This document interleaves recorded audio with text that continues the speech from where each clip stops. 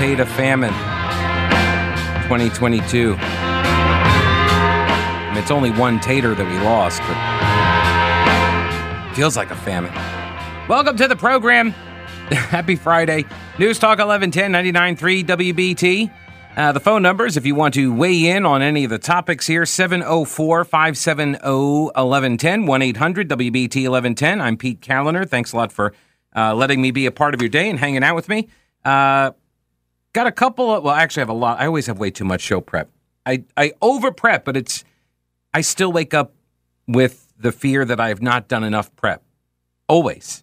It's been this way my entire life. I always feel like I'm going to miss a deadline or I haven't prepared and the mic opens and, oh my gosh, I got nothing. And it leads me to create like a lot of show prep that I never get to. Anyway, so I spent a good bit of time going through some of the analysis of the raid. Don't call it a raid.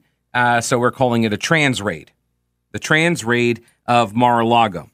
So first off, there is obviously the latest development that occurred where the federal judge told the Department of Justice, hey, I'm not believing what you're laying down here, so why don't you go back to that affidavit that you used to get the search warrant for the raid, not a raid, trans raid, for the trans raid. So why don't you go back to that affidavit and just redact the stuff that you say is super, super sensitive?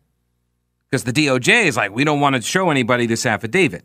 And I don't know about you, but I totally trust the DOJ to behave appropriately when it comes to Donald Trump, right? That's what we've learned over the last 6 years. So a federal judge ordered the DOJ to put forward proposed redactions as he committed to making public at least part of the affidavit supporting the search warrant for Mar-a-Lago. This is the Associated Press story by Terry Spencer and Michael Balsamo, which, great vinaigrette, by the way. Anyway, U.S. Magistrate Judge Bruce Reinhart, who I've gone over some of his potential conflicts in the past, such as he was the judge in the lawsuit that Trump brought against Hillary Clinton. That is ongoing. It's a defamation case, and the judge, 2 months ago or so, recused himself, citing some sort of conflict of interest or whatever. He recused himself from that case, but then he turned around and signed the warrant. He was also a Hillary donor, I believe. And also he was a lawyer working at, I believe, at the U.S. Attorney's Office, and then he quit on like January 2nd, and then immediately went to work for some of the co-defendants as part of the Jeffrey Epstein sex human trafficking ring. Yeah, some of Epstein's colleagues, and went to work for them like the next day. It raised all of these complaints against him from plaintiffs, from victims who said that he was first, working on the case for the government and then immediately switched sides. And that's not ethical. Anyway, that's the judge. So he said that under the law, it's the government's burden to show why a redacted version should not be released, and prosecutors' arguments failed to persuade him. Okay, so that's the burden, that's the standard. You have to show me why a redacted version can't be released. And whatever the DOJ said was not compelling. He gave them a week to submit a copy of the affidavit proposing the information that the DOJ wants to keep secret after the FBI seized classified and top secret information during a search at Trump's Mar-a-Lago estate last week. Notice the word not being used by the AP because they are dutiful in their wordsmithery. Raid. They're not using the term raid because the DOJ doesn't like that word. We don't like you saying that word in connection with this. We simply served a search warrant. So the hearing was convened after several news organizations, including the Associated Press, I believe Judicial Watch was in on this as well. They sought to unseal additional records tied to the search, including this affidavit. And the affidavit is where the people investigating, usually, the agency doing the investigation, this is a different level. So, it could be police officer, it could be FBI or whatever. They submit an affidavit under, perjury penalty.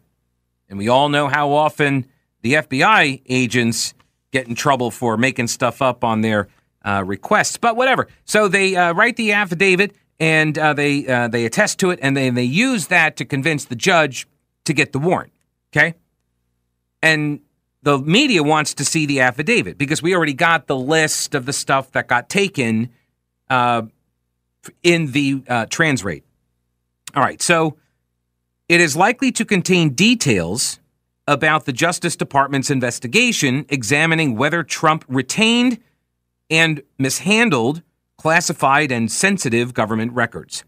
The Justice Department has adamantly opposed making any portion of the affidavit public.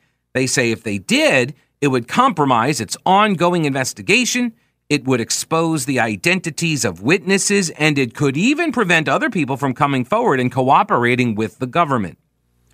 Which I'm not so sure about that last one. I understand these excuses, and they may be valid, but the last one, I'm not so sure about that one. Because if you put out the affidavit and people see that you actually have something and they understand where the investigation is going, it could actually prompt the opposite, right? It could have more people calling up the FBI and being like, hey, saw the affidavit. I can give you some information on that. Please don't arrest me.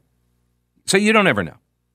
Back to the AP story. The attorneys for the news organizations argue that the unprecedented nature of the investigation warrants public disclosure. Quote, "You can't trust what you can't see," said Chuck Tobin, a lawyer representing the Associated Press and several other news outlets. So does this mean he's undermining confidence in the FBI? He's suggesting that we can't trust what we can't see, so he doesn't trust the FBI.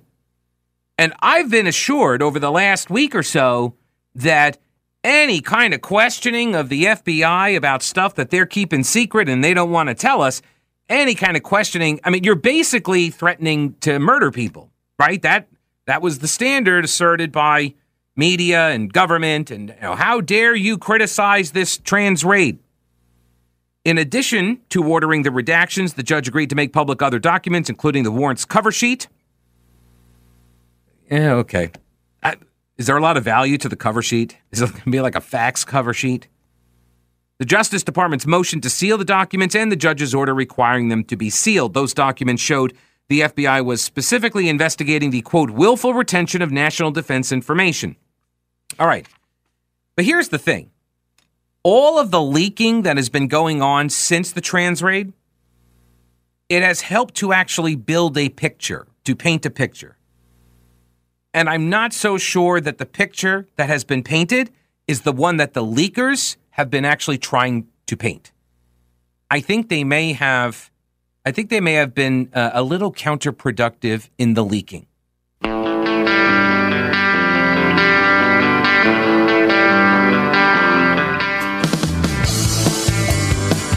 News Talk 1110, 99.3 WBT. Top Justice Department National Security Prosecutor Jay Bratt argued in court that even a redacted version of the affidavit used to get the warrant at Mar-a-Lago could reveal investigative steps or create the ability for sleuths, or those being eyed in the investigation, to identify witnesses in the case against Trump. Now, while the DOJ has been saying, we can't give you any more information about any of this stuff, it would compromise people, lives are at risk here, they've been leaking all over the place. Well, not really all over the place, just to their preferred media outlets like the New York Times, the Washington Post, and Newsweek. So we get all of these stories over the last few days. I guess it's been a week, right? So over the last week, we've been getting these stories about all of what they were really looking for, and here's why we did it, and leak. That's how important of an investigation this is.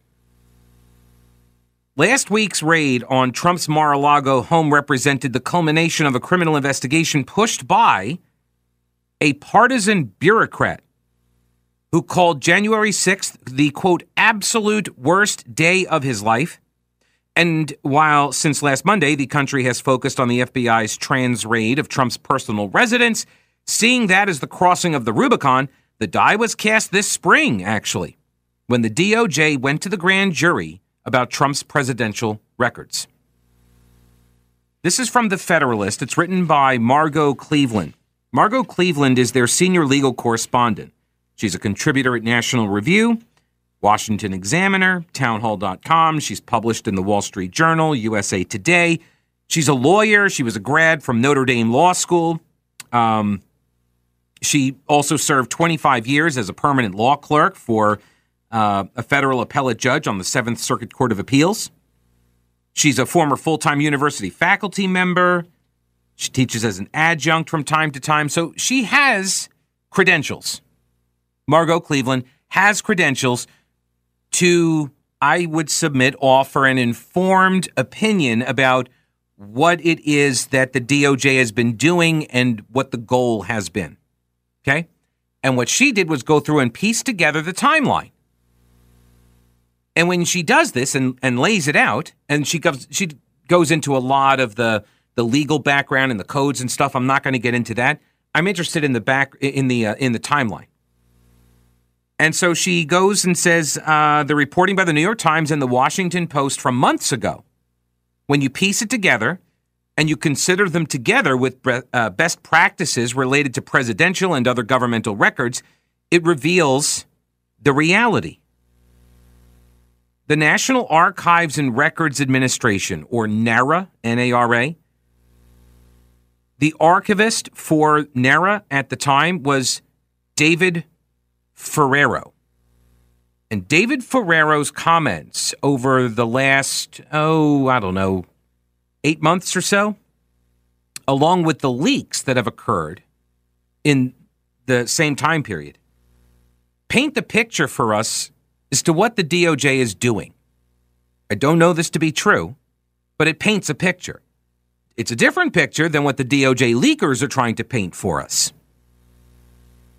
During the spring of 2021, the archives discovered, quote, some high-profile documents missing, such as correspondence with North Korea's leader Kim Jong-un.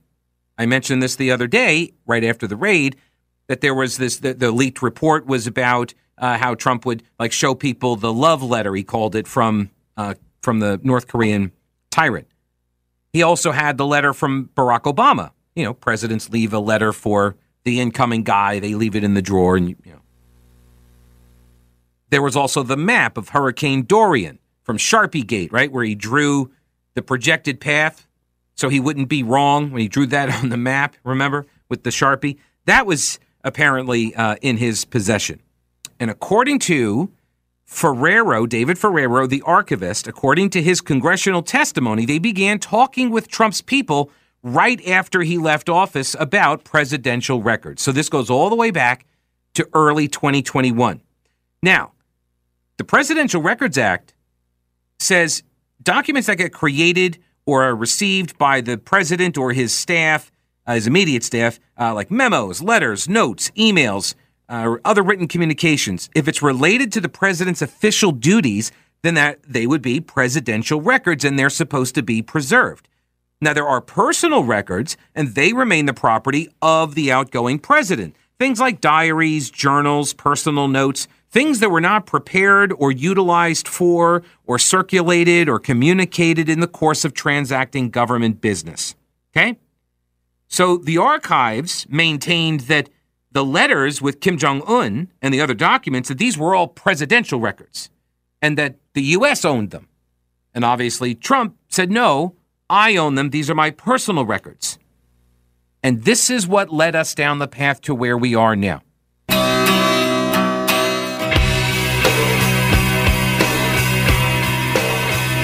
All yellow.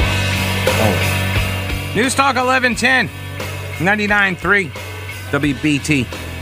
Pete Callender here going over Margot Cleveland and her big write-up at thefederalist.com. Headline: records suggest a bureaucrat hack's gripe spurred Trump raid. Bureaucrat hacks gripe. The bureaucrat is the former National Archives and Records Administration archivist, David Ferrero. He was in charge of the archives, the NARA, the NARA, when Trump left office, and maintained that the NARA maintained that the letters that Kim Jong-un sent and Barack Obama left for Trump and the big Sharpie Gate map of the hurricane's projected path, that those were presidential records, not personal records, and so they wanted them back. All right, that was like shortly after Trump left office. Okay, that then led to the retrieval of the 15 boxes of stuff, of presidential papers from Mar-a-Lago in January of this year. Okay, so it took like 11 months, but they got the 15 boxes out of Mar-a-Lago in January. Okay. Then in February, the Washington Post reports two significant leaks. First, that within the material that was returned to NARA were documents marked as classified. And, that's the first part. The second part, that the archives officials asked the DOJ to look into the matter. That's a big deal, right? That's the second big deal. Significant leaks. Don't know where it came from. Ferrara, maybe. But leaked to the Washington Post. Hey, we found some stuff in there, classified, and so we asked the DOJ to look into it. This will become important in a few moments, okay? Just keep in mind, NARA asked DOJ to investigate. All right, that's in February.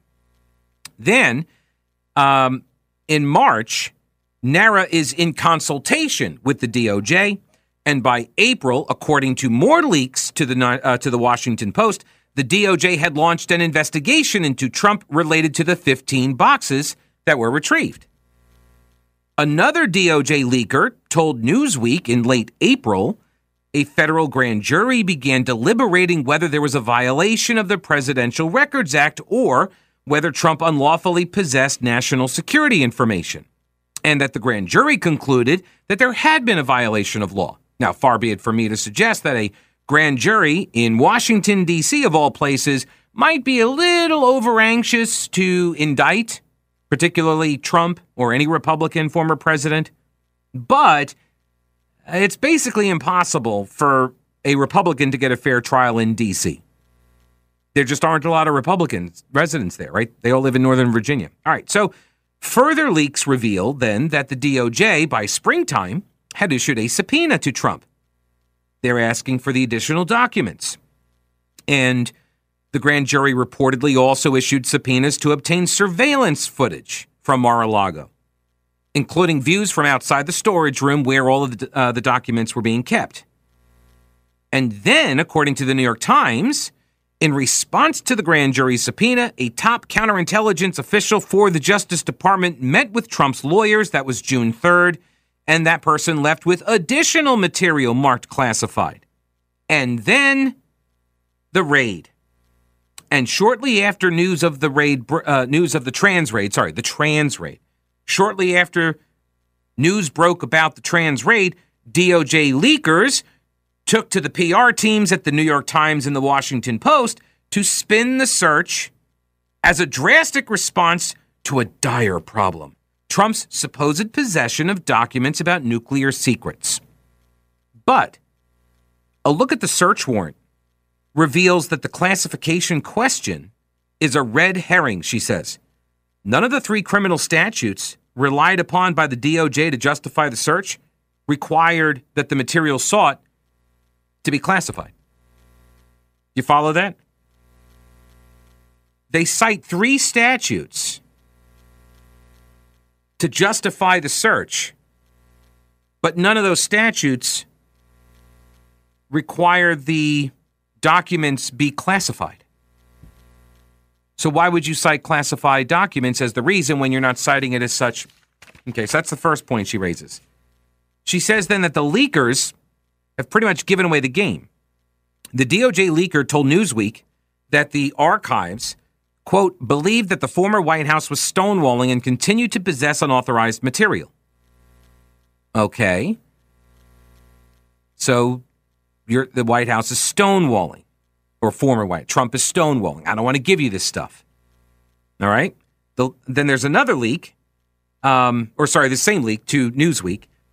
She says this reveals that the raid of Mar-a-Lago, trans raid, resulted from the criminal investigation into Trump's compliance with the Presidential Records Act prompted by NARA, right? Because remember, NARA went to DOJ, asked them to investigate.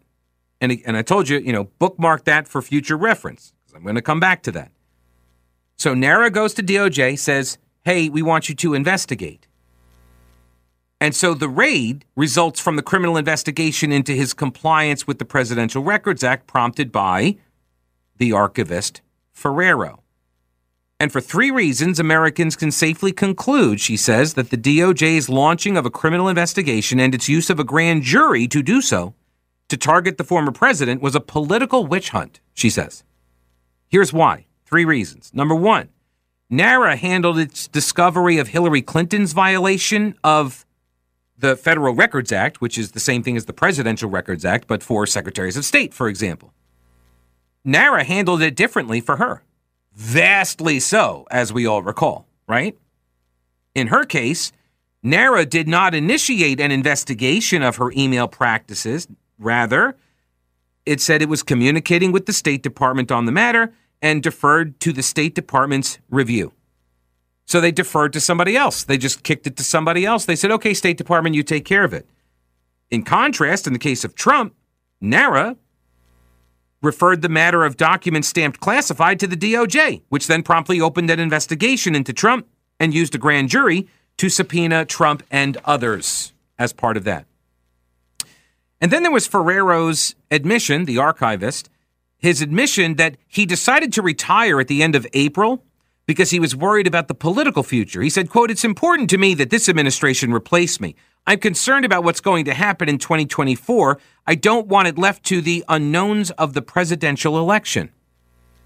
And that's kind of weird because you're an archivist. Why is that a political gig? Why would that matter in the performance of your role? Why would it matter what president is appointing you? Or your replacement, rather. What's up with that? Unless you're saying that there is some sort of a political role? Interesting.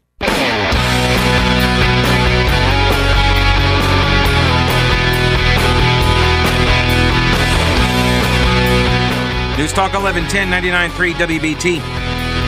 All right, so 3 reasons, according to Margot Cleveland at thefederalist.com, 3 reasons the DOJ's launching of a criminal investigation and using a grand jury to do so is a witch hunt. Number 1, the archives, National Archives handled its discovery of Hillary Clinton's violation of the equivalent. They handled it very differently. Number 2, the head archivist, this guy Ferrero, he said, hey, I wanted to retire so Biden could name the replacement, as if that should matter. It should not matter. You're just an archivist. Why are politics a consideration? Number 3, his comments during a post-retirement interview discussing January 6th suggests he holds an anti-Trump bias. I'm not going to get into the details there, but it's pretty clear he does.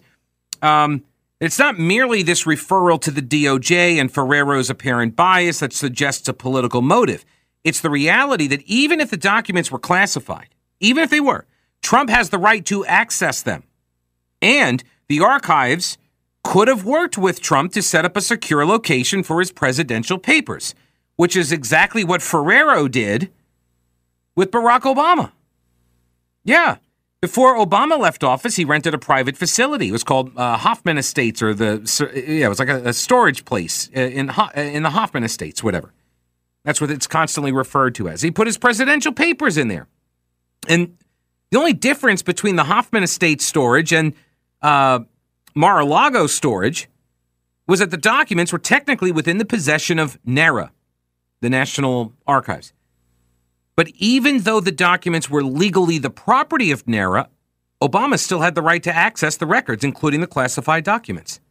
So, if upon receiving the 15 boxes of documents that they got back from Donald Trump, NARA had legitimate concerns about the security of Mar-a-Lago, which would be a strange worry to hold, considering you got Secret Service all over the place, right? But anyway, but a bureaucracy committed to the country and safeguarding her artifacts would probably, or maybe should have worked to arrange for the documents to be preserved under the auspices of NARA control in a location chosen by Trump, just like it did with Obama. But they didn't treat him like they treated Obama, and they didn't treat him like they treated Hillary Clinton. The presidential records were never the concern, she said, nor were the documents with classified markings, which remained secured along with the Trump family. The goal was to get Trump. That's why NARA referred the matter to the DOJ, which then used a grand jury to investigate the former president. And once the grand jury began the case, under the apparent auspices of a violation of the Presidential Records Act, I mean, that's if the sources that leaked are to be believed, right? Well, the DOJ has now teed up the possibility of an obstruction of justice charge for anything less than full cooperation in the minds of the FBI agents. This is the sort of like the perjury trap tactic. If you don't do now exactly what they say, that's an obstruction charge, right? First you find the target, then you find the crime, and then you bring the charges. That's where we are in our society, it seems like. Been that way for a while. It's the problem when you create so many laws. Just as an aside, Margot Cleveland concludes, given these problems with the underlying legal theories, targeting a political enemy and former president of the United States with a search warrant represents an unforgivable lapse in judgment. And as for the claim that the DOJ needed to recover these vital national security documents, the shifting stories spread by leakers suggest that this rationale is just a pretext.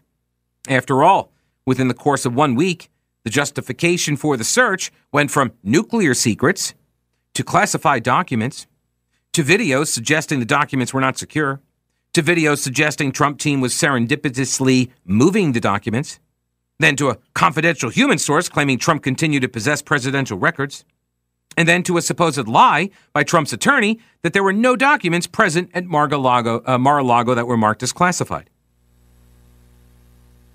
Why so many different reasons for the among the leakers? What's going on? No matter the excuse provided for the raid, the reality remains the Biden administration launched an unnecessary grand jury criminal investigation into Trump based on a referral from a partisan archivist. And all Americans of goodwill see the obvious difference in the government's treatment of Clinton, Obama, and Trump, proving that the purpose of the investigation was to get Trump, not the documents. Again, that's Margot Cleveland at thefederalist.com. Very lengthy piece. She goes into all of the different laws. I gave you the highlights of it. Well worth your time to read. Up next, we got a story out of Wake County. I turned on to this morning. I'll tell you about it. It has to do with the sheriff up there. Pretty disturbing if true.